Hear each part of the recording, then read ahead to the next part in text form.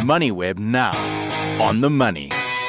The show's brought to you by Stanlib. Visit stanlib.com to get in touch with one of their investment specialists. Stanlib Asset Management is an authorized financial services provider.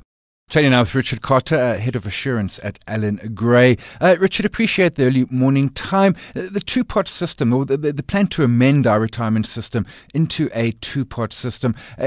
Talk started during the pandemic, a lot of talk with it around last year. Where are we sitting in terms of implementation dates?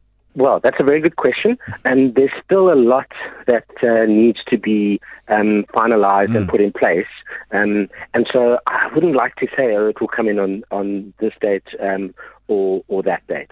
I'm not sure we're close enough to be able to say. I think Treasury would like us to get it in as soon as possible, but there's still a long way to go. And a lot of the final details haven't been pinned down, and until you do that, it's very hard to actually say, well, it will take effect on this date. I want to come to some of those, perhaps the final details still being pinned down in a moment. Where we're sitting right now, as I understand, is broad agreement that your Reg 28 funds will sort of be split into an investment pot, 2/3, a savings pot, 1/3, and we could access that savings pot post-implementation. Yes, absolutely. Broad agreement that that's a better system, and that if we could get to a system where 2/3 of your savings are more protected, that those 2/3 will make it to retirement and actually be able to be used to provide an income. Broad agreement that that's a better model, and that there's and that you wouldn't have to resign or change jobs to get access to the 1/3, which would be the sort of viewed as the emergency pot, that would be better. So yes, there's definitely broad agreement that that's a better way forward. And that's a great point you make there, because a lot of folks look at this and think, it's a terrible idea. People are accessing their retirement money early. The truth is, as you mentioned there, they're just having to resign, cash out, pay tax. This actually, if it works well, and it's certainly on paper, it looks like a good idea. This could actually improve retirement savings in the country. Yes, absolutely. I mean, that is the whole point. We have a retirement system that works very well for some people. There are people who get to retirement with meaningful. It's a minority.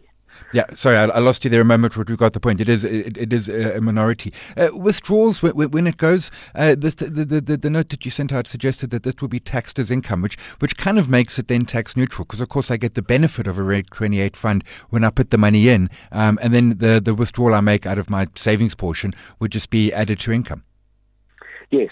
So, Treasury's concern, or not just Treasury, I suppose, would be that there'd be abuse. The moment you make it very flexible, that people can put money in and take it out on a more flexible basis.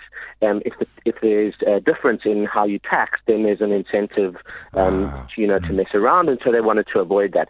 So if you tax the money coming out on the same basis as you give relief for the money going in, then there's really not much opportunity to to be clever and to try and put one over the tax man. And so that's really where that comes from. And you mentioned some of the issues that still need to be ironed out. One of them, as I understand, is seeding, because the plan is that this will be money that is added post-implementation, whenever that might be. But in essence, what about the sort of the funds? I'm in my 50s. I've got a pile of cash already there. What's the thinking around that? Because my understanding was it's just going to be new money. Yes. So, and that's how I hope it actually goes forward. But in there are two quite important details. The first is people who are closer to retirement. The last time we changed the retirement system, people who were closer to retirement were excluded on the rationale, as you said, they've already saved, they understand how things are, they've done their planning, don't mess with them right at the end. And so it would make sense for there to be an age limit again.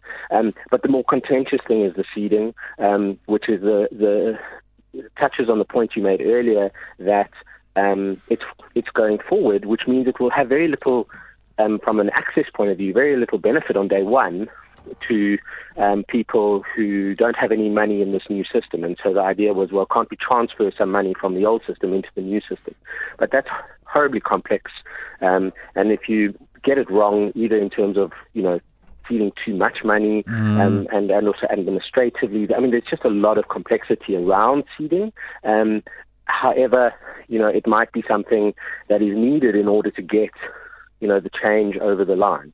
So it's a thing where we're watching and waiting to see what comes down. There are definitely some quarters with a very strong preference for an element of seeding. We'll leave it there and we'll wait for a budget, which I think is going to be 22nd Feb. Hopefully we get more insights then. Richard Carter, Head of Assurance, Alan Gray, appreciate the early morning. The show's brought to you by Stanlib. Visit stanlib.com to get in touch with one of their investment specialists. Stanlib Asset Management is an authorized financial services provider.